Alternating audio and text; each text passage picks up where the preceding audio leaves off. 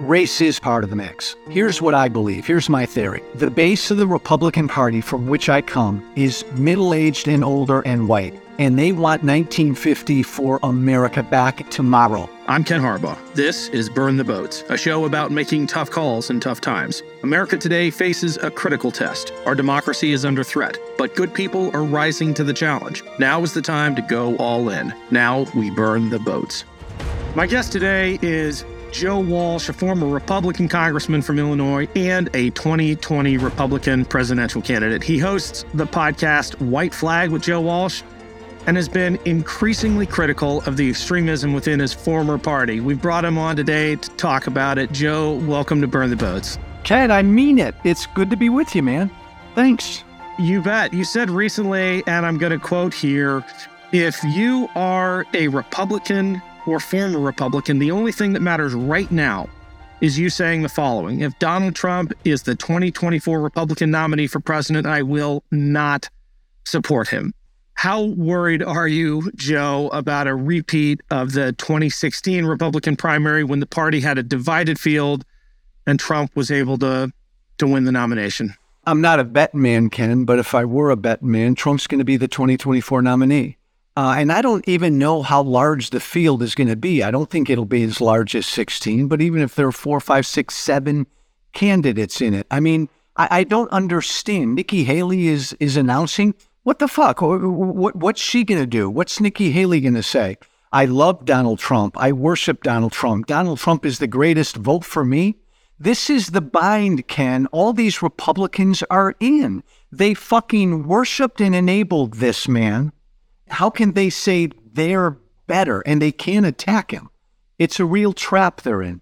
It's cynicism, though, isn't it? Did any of them, as far as you know, and you actually knew some of them, did any of them really worship Trump? Did any of them really buy into the bullshit, except for that small fringe that is admittedly growing, but, you know, the Marjorie Taylor Greens and Lauren Boeberts might be on the train. But the ones we're talking about, the DeSantis's, the Nikki Haley's, the Pompeos, they know better, right? They know better. Publicly worshipped and publicly bowed down to Trump. In this era of Trump, there have always been 3 types of us, Republicans, former Republicans. Those who are true believers, and Ken, you're right, the Marjorie Taylors, a guy I served with, Jim Jordan, who used to be my fucking buddy. Jim Jordan's a true believer. Everybody thinks it's just a fringe thing. There are more true believers. There are 222 Republicans in the House. I'll bet 70, 80, 90 of them are true believers. The vast majority of Republicans are not.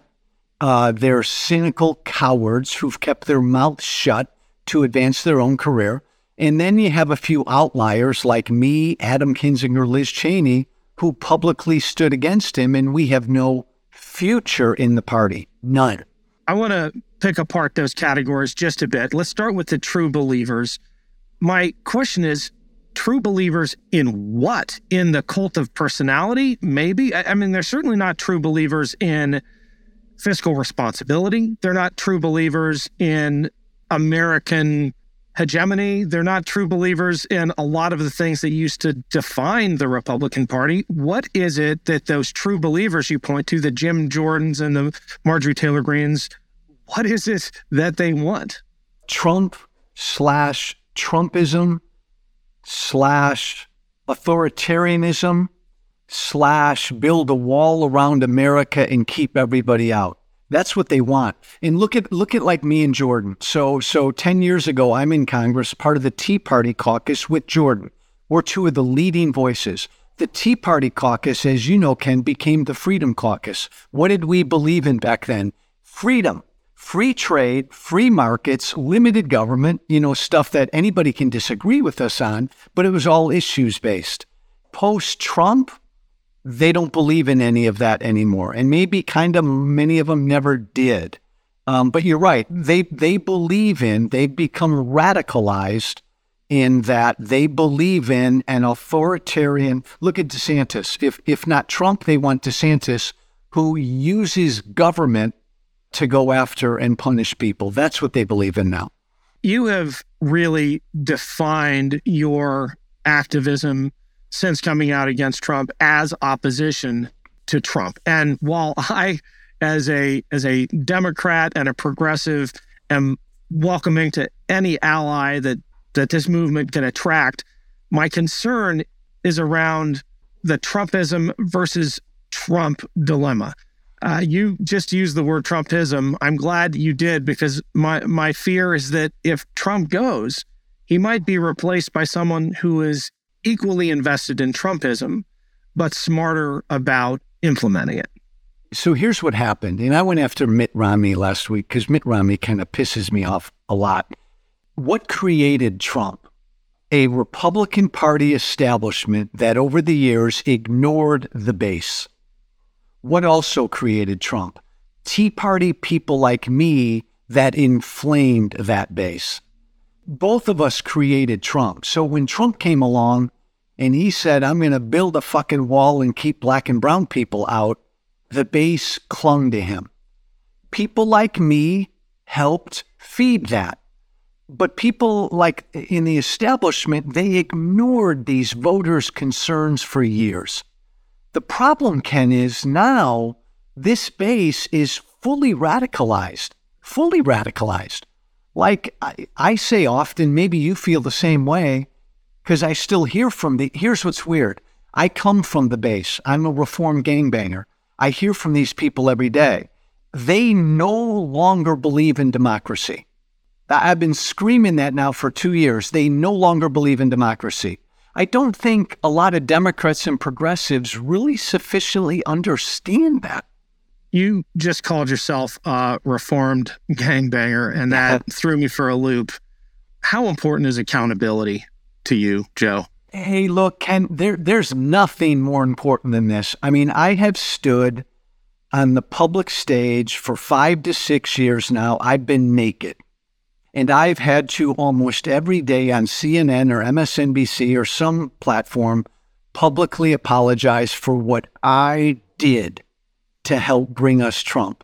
Why do I do that? Because I believe it. I believe I really did muck up and help create the conditions that led to Trump. I wish I hadn't inflamed the base so much back in the day. It's really important to acknowledge that. Because if I couldn't acknowledge that, Ken, then I couldn't do what I've done the last 3 to 4 to 5 years, which is try to do something about it and defeat my former party. So I'm not going to ask you to apologize again. You've been doing that for years. Do. No, this isn't the place for it. What I'd rather do is understand the psychology, because if I can get inside your head and understand what led you to say racist things about the president, then maybe we can better understand the people we're trying to, on one hand, beat today. Yeah. Or if they're persuadable, persuade. Yeah. What is it about the conservative mindset circa 2022? And, let's start with the election of Obama in 2008. That excuses that kind of behavior from a former member of Congress. What led you to do that? Yeah, I'd love your take on this, Ken, because I find this really interesting. I was a proud, and I still consider myself a proud Tea Party conservative, based on what the Tea Party means to me. Now, looking back, there's no doubt that race was part of what the Tea Party was. Ken, I still don't believe it was the biggest part. I mean, I was a Tea Party guy because I was all pissed off about all the debt in the country, how both parties were bankrupting future generations. That's what drove me into the Tea Party. But I was a culture warrior too. And I saw Obama, Ken, as my enemy. I saw John Boehner as my enemy, and I went after Boehner a lot too. But I went after Obama a lot, and there were plenty of times, Ken, when the old Joe Walsh would go after Obama, where I'd get over my skis, and I would engage in ugly personal politics. It was just me, generally. And what you'd have to do, Ken, is you'd have to put some of the shit I said in front of me, and I'd respond to each one. But generally, most of the time, it was because I was so fired up about my cause that I'd lash out. And I did too much of that. Well, I'll put one thing in front of you for the listeners who are confused by the lack of context. Obama is a Muslim. Happy New Year. That's Joe Walsh's Twitter feed. Obama never let a voter feel his birth certificate. Again, I'm not giving you room to apologize here. I just want to understand the motivations behind that. Well, let me get the question out first, because, you said race wasn't the biggest part of the conservative agenda back then. But if it was the second biggest part, how the hell did it have so many adherents? It's a good question. Was it the second? Was it the third? Was it the fourth? If racism was a significant part of the conservative agenda, why are so many people still drawn in? I have a theory. I'm going to let you take a shot at it. I'll give you my theory, and I want to hear yours. Those two tweets, Obama is a Muslim. And I said that a few times. What's behind that? Did I believe Obama was a Muslim? No, Ken, and I've apologized for that. I am really, really, really still very pro-Israel. I believed in my bones back then that Obama was not sufficiently pro-Israel, and so I would lash out and say, oh, what the hell, he's a Muslim. Horrible thing to say. What's interesting... Can we caveat that? Yeah. Because it's a lie, not because, completely. I had Muslim interpreter in Afghanistan, one of the bravest people I've ever met. So let's and Ken, thank you for saying that. And that's what I meant. A horrible thing to say, because Obama is he's a Christian. So by saying that, when I said that, I'm like accusing Obama of lying. That's what I meant. So that's a horrible thing to say. In trying to explain it, Ken, it was just me getting over my skis because I was so pissed off on what Obama said about Israel. I was never a birther. There might have been a few stupid tweets like that, like we've never seen the birth certificate, just to be kind of cute, stupid, and funny to make some of my followers laugh. Get that. Now, to your more important question, race is part of the mix. Here's what I believe. Here's my theory. The base of the Republican Party, from which I come, is middle-aged and older and white. And they want 1954 America back, and they want it back tomorrow. They want, Ken, you know it, they want the America back where men married women and women married men, and there were two genders, and you could say Merry Christmas, and this was mostly a white Christian country, and we defended our borders, and that plant was in town. That plant that I worked at was in town. They want that world back. Part of that, Ken, is race. They want that primarily white Christian America back. This is still what I hear from them every day. I think we're going to agree on the fundamentals here. And I would put it this way. The animating principle of the Republican Party today is fear. And the avatar for that can be the first Black president. It can be Black Lives Matter. It can be hungry and tired and shoeless immigrants at the border. But the Republican Party has done an incredible job at stoking fear that America is going to change too fast for my parents' generation to keep up. Can I stop you and continue? And I agree with you. Absolutely. The basis of everything I just said, I want 1954 America back, is they're scared to death because their world has been changing in a nanosecond. And Ken, not to defend them, but remember what 15, 16 years ago, Obama and Hillary opposed same-sex marriage. So the average voter sitting in the middle of in Missouri, in a small town in Missouri, to them, their world is changing overnight. And they're scared to death. And Republicans and people like Tucker Carlson and Hannity feed those fears every day. And I used to do some of that. And you have, I think, cut through the BS on this as a former cog in that right-wing media ecosystem. I'm going to read back a tweet that you put out pretty recently.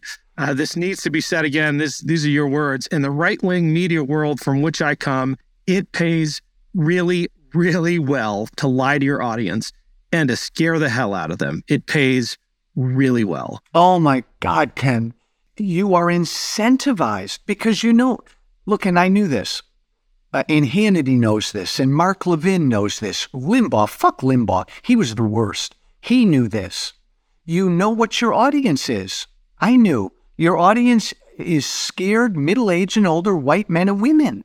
So you know you're incentivized, if you want to expand your audience and get on more markets, to scare them. That crime, Ken, going on the south side of Chicago, hey, ladies and gentlemen, that's going to be up in your suburb within a week, man. These black and brown people are going to be robbing shit in your neighborhood in a week. You're incentivized to say that stuff. I engaged, Ken, in some of that. I didn't engage in tons of that, but I'm guilty of some of that. But the most successful ones, that's what they do.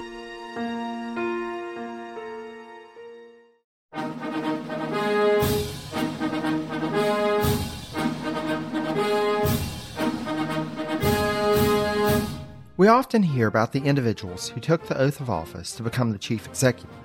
But what about the other people who play a role in each administration, or the events that may not be as well known, but that contribute to the reshaping of the office of the American presidency?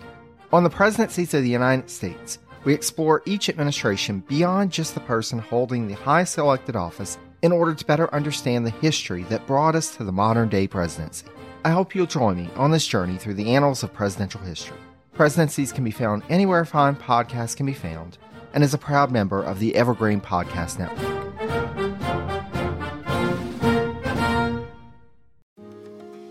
My name is Cindy Burnett, and each week I interview at least 2 traditionally published authors on my podcast, Thoughts from a Page. We talk spoiler-free about their books, so you can listen whether you have read the book or not. And then we delve into things that you most likely won't hear about anywhere else. The importance of the cover design, why they included various aspects of the story, personal details about both the books and the authors' lives, and so much more. You can find the podcast on every major platform and learn more about it on my website, thoughtsfromapage.com. Thanks so much for checking it out. You, I think, alluded to guns with the violence in Chicago. You're a self-described gun rights advocate. I think one of the sickest things about this stoking of fear is the massive surge in gun ownership and gun violence. Not sure when this is going to air, but we just had another campus shooting yesterday. And I mean, there is a direct line between this stoking of fear and the massive surge in gun ownership and the elimination of training requirements and licensing requirements. As a gun rights activist, how do you square that? Well, I can't deny it, Ken. And look, the context for everybody listening to us, I am a Charlton Heston from my cold dead hands kind of a gun advocate. I mean, you talk about some strong stuff I've said over the years. Probably no more have I said strong stuff than in defense of the Second Amendment and gun rights. But I can't deny that that is a part of it, that when people are afraid, gun sales go up. Now, I never consciously fed that. It's just always been kind of a philosophy and a right of mine. But having said that, Ken, I'm a big gun guy. But my God, the notion that in America right now, you can buy a gun without any permit, without any training. I'm with an organization, Ken, called 97percent.org. They put out research on what gun owners support. 97% of gun owners support universal background checks. 84% of gun owners support red flag laws. And I can go on and on. So the notion that gun owners generally aren't with me on a lot of this stuff. Gun owners need to get off their ass, though, Ken, and demand change. And until that happens, we won't have meaningful reform. I'm glad you're doing what you're doing with 97%. I think if our policymakers actually listen to the American public, a lot of common sense gun reforms would make it through legislatures. Well, and Ken, part of the problem is when I was in Congress, we all kind of bowed to the NRA, right? Because the NRA was always there for us, and the NRA would write you a check. And I did that. I could care less about the NRA, but they wrote me my check. I left the NRA 5 or 6 years ago because the NRA has no fucking interest in doing anything to stop gun violence. And by the way, I'm not alone. Tons of gun owners now want nothing to do with the NRA. It's actually a great opportunity to form a rival lobbying group of gun owners to run the NRA out of business. Yeah, I'm drawn to this tweet of yours responding to the reporting that the NRA has lost more than 1 million members of late. You said, I say this as a huge gun rights advocate. Good. So, yeah, grateful for what you're doing with 97%. But I want to go back to your idea that your Second Amendment advocacy is a philosophy. It seems to be a philosophy resting on a foundation of fear. I mean, you call yourself Charlton Heston, a gun rights guy from my cold, dead hands. Aren't you giving in to the same kind of fear you helped stoke? Do the facts matter that a gun in the home is 30 times more likely to be used against someone living in that home when you factor in suicide than it is to be used against an intruder? I mean, why are you letting that fear, which you reject, at least lately, in other aspects of your life? You know, you used to be afraid of Black Lives Matter. Now you're woke. But why do you let the gun thing be so dominant? Well, I was never afraid of Black Lives Matter. I just didn't like them. But we can quibble over that.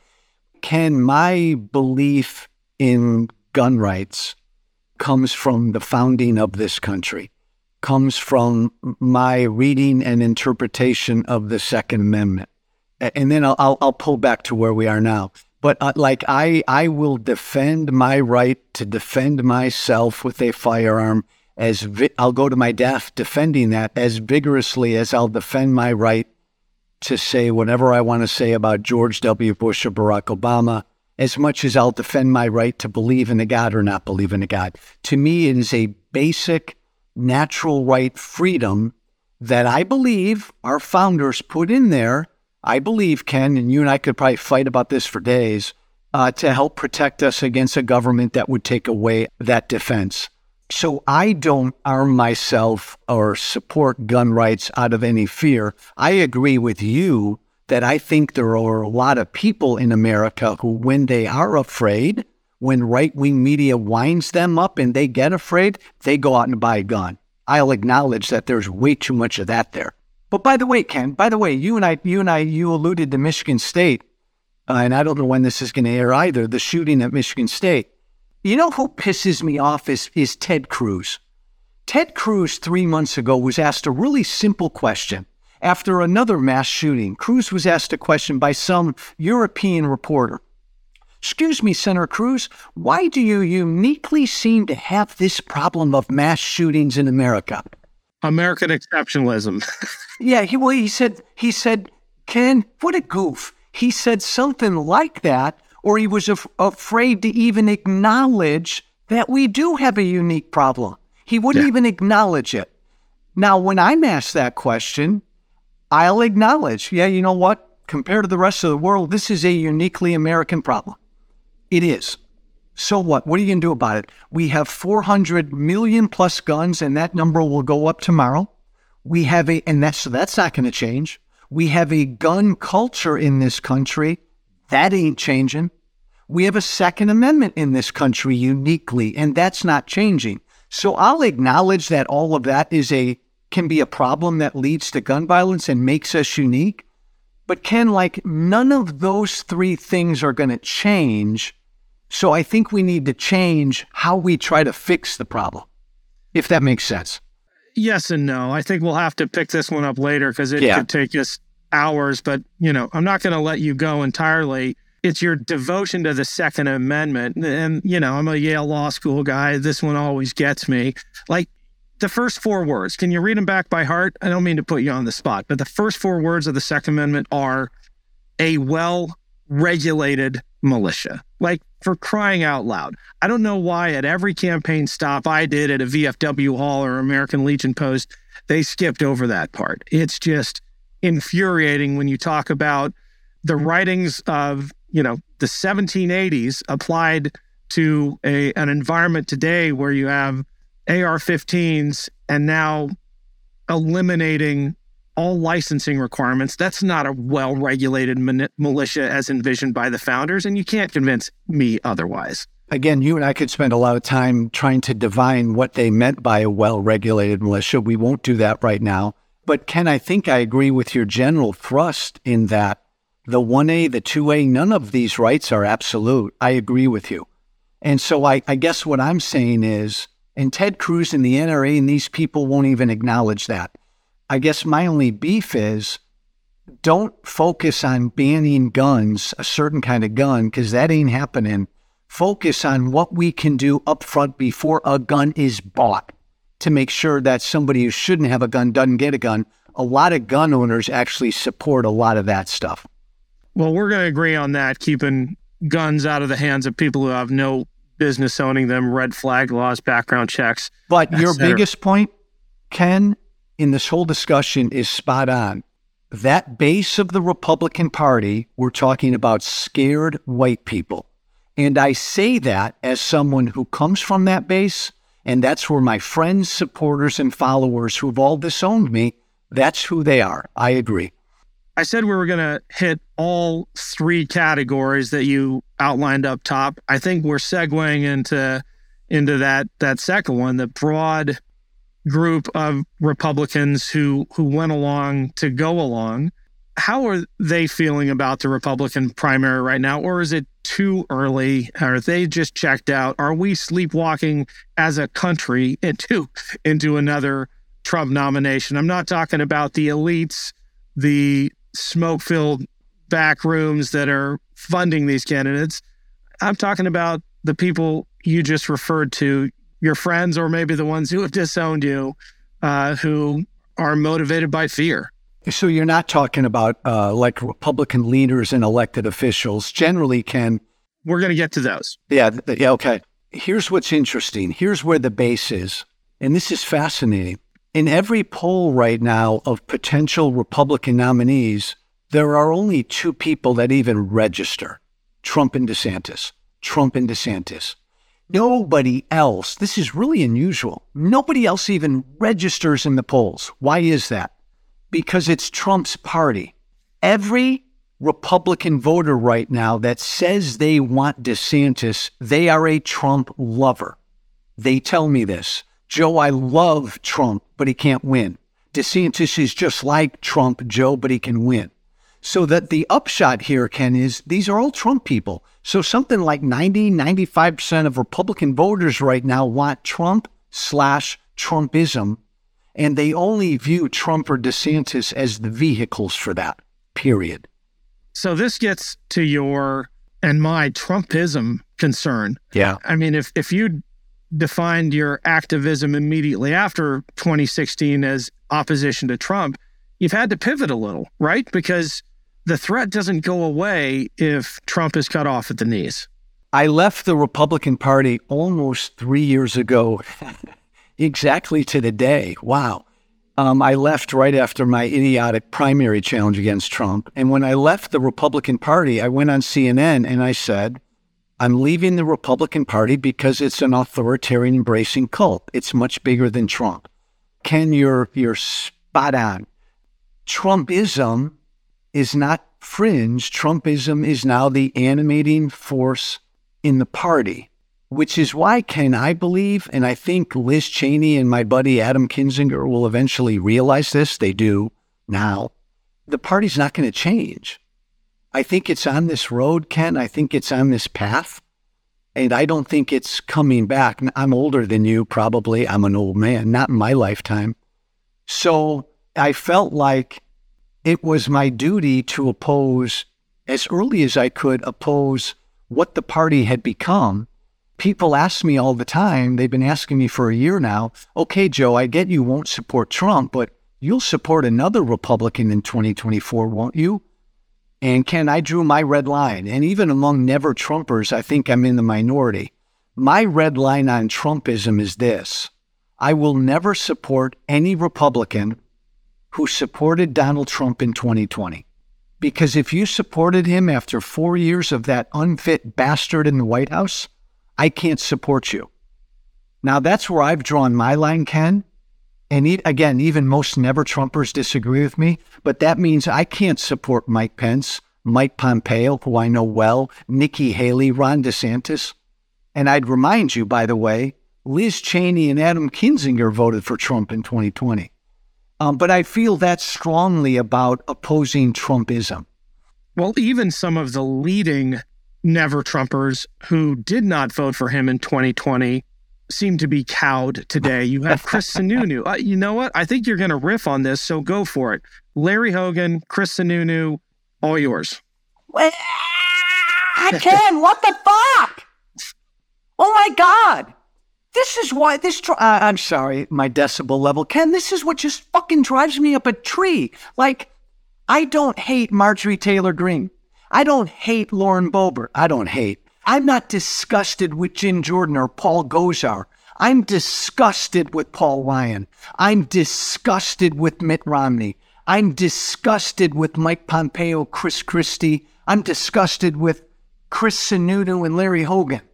Because as you said, Ken, they all know who this guy is, and they don't have the balls to say right now, there's no way I'll support him because he's unfit. Did you see what Paul Ryan, where the hell has Paul Ryan been, right? On the board of Fox News, we have the answer. Thank you, Ken. I mean, think about this. 5 years ago, Joe Walsh and Paul Ryan both know what Trump is.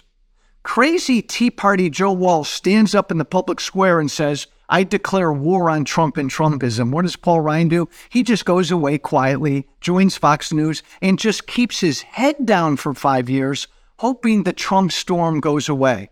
Then Paul Ryan comes out a few months ago and says, we can't, don't worry, Trump's not going to be the nominee because he can't win. Not because he's unfit, because he can't win. But you're right, Ken. Paul Ryan will support Trump if he's the nominee. So will Chris Christie. And then Sununu and Larry Hogan? You serious? I'll support Trump if he... I'm done. Why are you so upset by their reasoning that he can't win? I got my answer. It's dishonest. It's dishonest because these guys, I'm watching my language for you, Ken. These guys know in their head and in their heart, he's a traitor. He's unfit. They know that. They don't have the balls to say that because, Ken, they still want to be in the game. They still want to get elected. They still want to play. They want to be in the king's court. When you say what I say, he's an unfit traitor. Ken, when you say that, as I've said publicly now for 5 years, you're done as a Republican. They don't want to be there. I get that. What's your theory? Oh, I think it's that. I think it's cowardice, and I think it is tribalism. And I worry that we underestimate the power of tribalism and the attraction to the tribe that has protected you and made you rich for so long. And it makes me want to ask you if you think there is a way around that. Can we actually pull enough Republicans from the Republican tribe to the Democratic tribe in November of 2024 to win? Do we need a third way? I mean, we've had some smart people on this show, Miles Taylor and Sebastian Younger and others who say, you know what?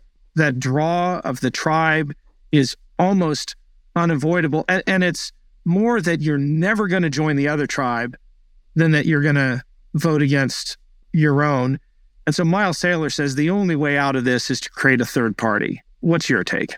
I love Miles, and I know Miles well, and I've told him repeatedly, not now. I've been yelling for a third and a fourth party for the last 10 years. Not now. Because I believe, Ken, and I could be dead wrong, I believe my former political party is a direct threat to our democracy. So as far as I'm concerned, right now, our battle right now is to defeat that threat. And that means the only game in town is over here at the Democratic Party. Now, you want to change and reform our democracy down the road with ranked choice voting and a third and fourth party? Have at it, and I'm with you. But no, right now it's all about saving democracy. And this is, Ken, think about it. We've got two parties. One of our two major political parties is fully authoritarian. I don't have time now to twiddle my thumbs and think about a third or fourth party. Me, crazy Tea Party Joe Walsh, I got to do everything I can, as I did in 20, to help Joe Biden win. If Biden's the nominee, I'm going to do everything I can to help him get reelected. And by the way, help other Democrats win. because I believe that party is a direct threat to our democracy. So my answer, Ken, to Miles is just not now, down the road. Well, this has been intense, Joe. I got one more question for you. Oh, shut up. What do you have? What is the mainstream media? That's a great question. It's a fair question. And I don't know if that term is even applicable anymore, and maybe I still use it too much. Here's what it is. It's the thing, you're not going to like this. The mainstream media is the thing that gave us Fox News. Because for so long, ABC and CBS and NBC and PBS and MSNBC and all the rest, all good people, but because they were all left of center, the media in this country has always generally been left of center. Over the years, Ken, that just freaking pissed off, again, the Republican Party base. And all of a sudden, there was a market for Fox News and talk radio and all the rest. So when I think mainstream media, I think good, decent, left-of-center media that helped give us Fox News.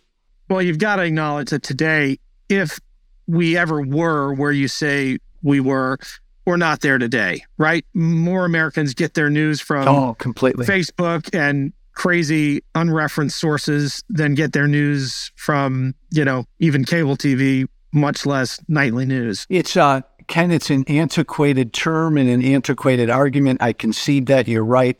When I go on CNN tonight, I may have 7 people watching me, whereas like 10 years ago, it was a big deal. Oh, Joe, you're going to be on CNN. You're right. Young people don't even go to cable news anymore. Fair. Cool. Well, Joe, this has been a lot of fun. I hope we can talk you into coming back on. Thanks for giving me. Hey, by the way, can I say something? Yeah. I've done a gazillion of these. You're fucking good. I mean that. You ask really good, thought-provoking, penetrating, tough, fair questions. Ken, I really enjoyed this. Thanks, Joe. Me too. Stay in touch, brother. You bet. Thanks again to Joe for joining me. Make sure to check out his podcast, White Flag. We've put a link to it in the show description. You can also find Joe on Twitter at Walsh Freedom. Thanks for listening to Burn the Boats. If you have any feedback, please email the team at kharbaugh@evergreenpodcasts.com. We're always looking to improve the show. For updates and more, follow us on Twitter at @team_Harbaugh. And if you enjoyed this episode, don't forget to rate and review. Burn the Boats is a production of Evergreen Podcasts. Our producer is Declan Roars, and Sean Rule-Hoffman is our audio engineer. Special thanks to Evergreen executive producers Joan Andrews, Michael DeAloia, and David Moss. I'm Ken Harbaugh, and this is Burn the Boats, a podcast about big decisions.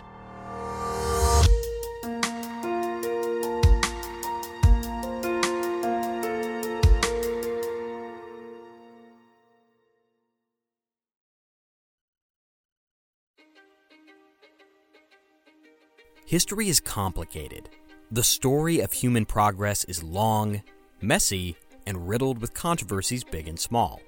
On Conflicted, we dive headfirst into history's most infamous events and contentious figures. We try and untangle the good from the bad, the fact from the fiction, and the monsters from the misunderstood. Was Genghis Khan a murderous butcher or a civic pioneer? Did the Allied powers go too far in firebombing the German city of Dresden at the twilight of World War II? And how did the Marquis de Sade acquire such a sinister reputation? And was any of it true? These are just a few of the tough questions we wrestle with and investigate on Conflicted. So if you love history or just enjoy a good story, please join me, your host, Zach Cornwell, for a fascinating new topic each and every month. Conflicted, a history podcast, is available on Spotify, Apple, or wherever else you get your podcasts. I hope to see you soon.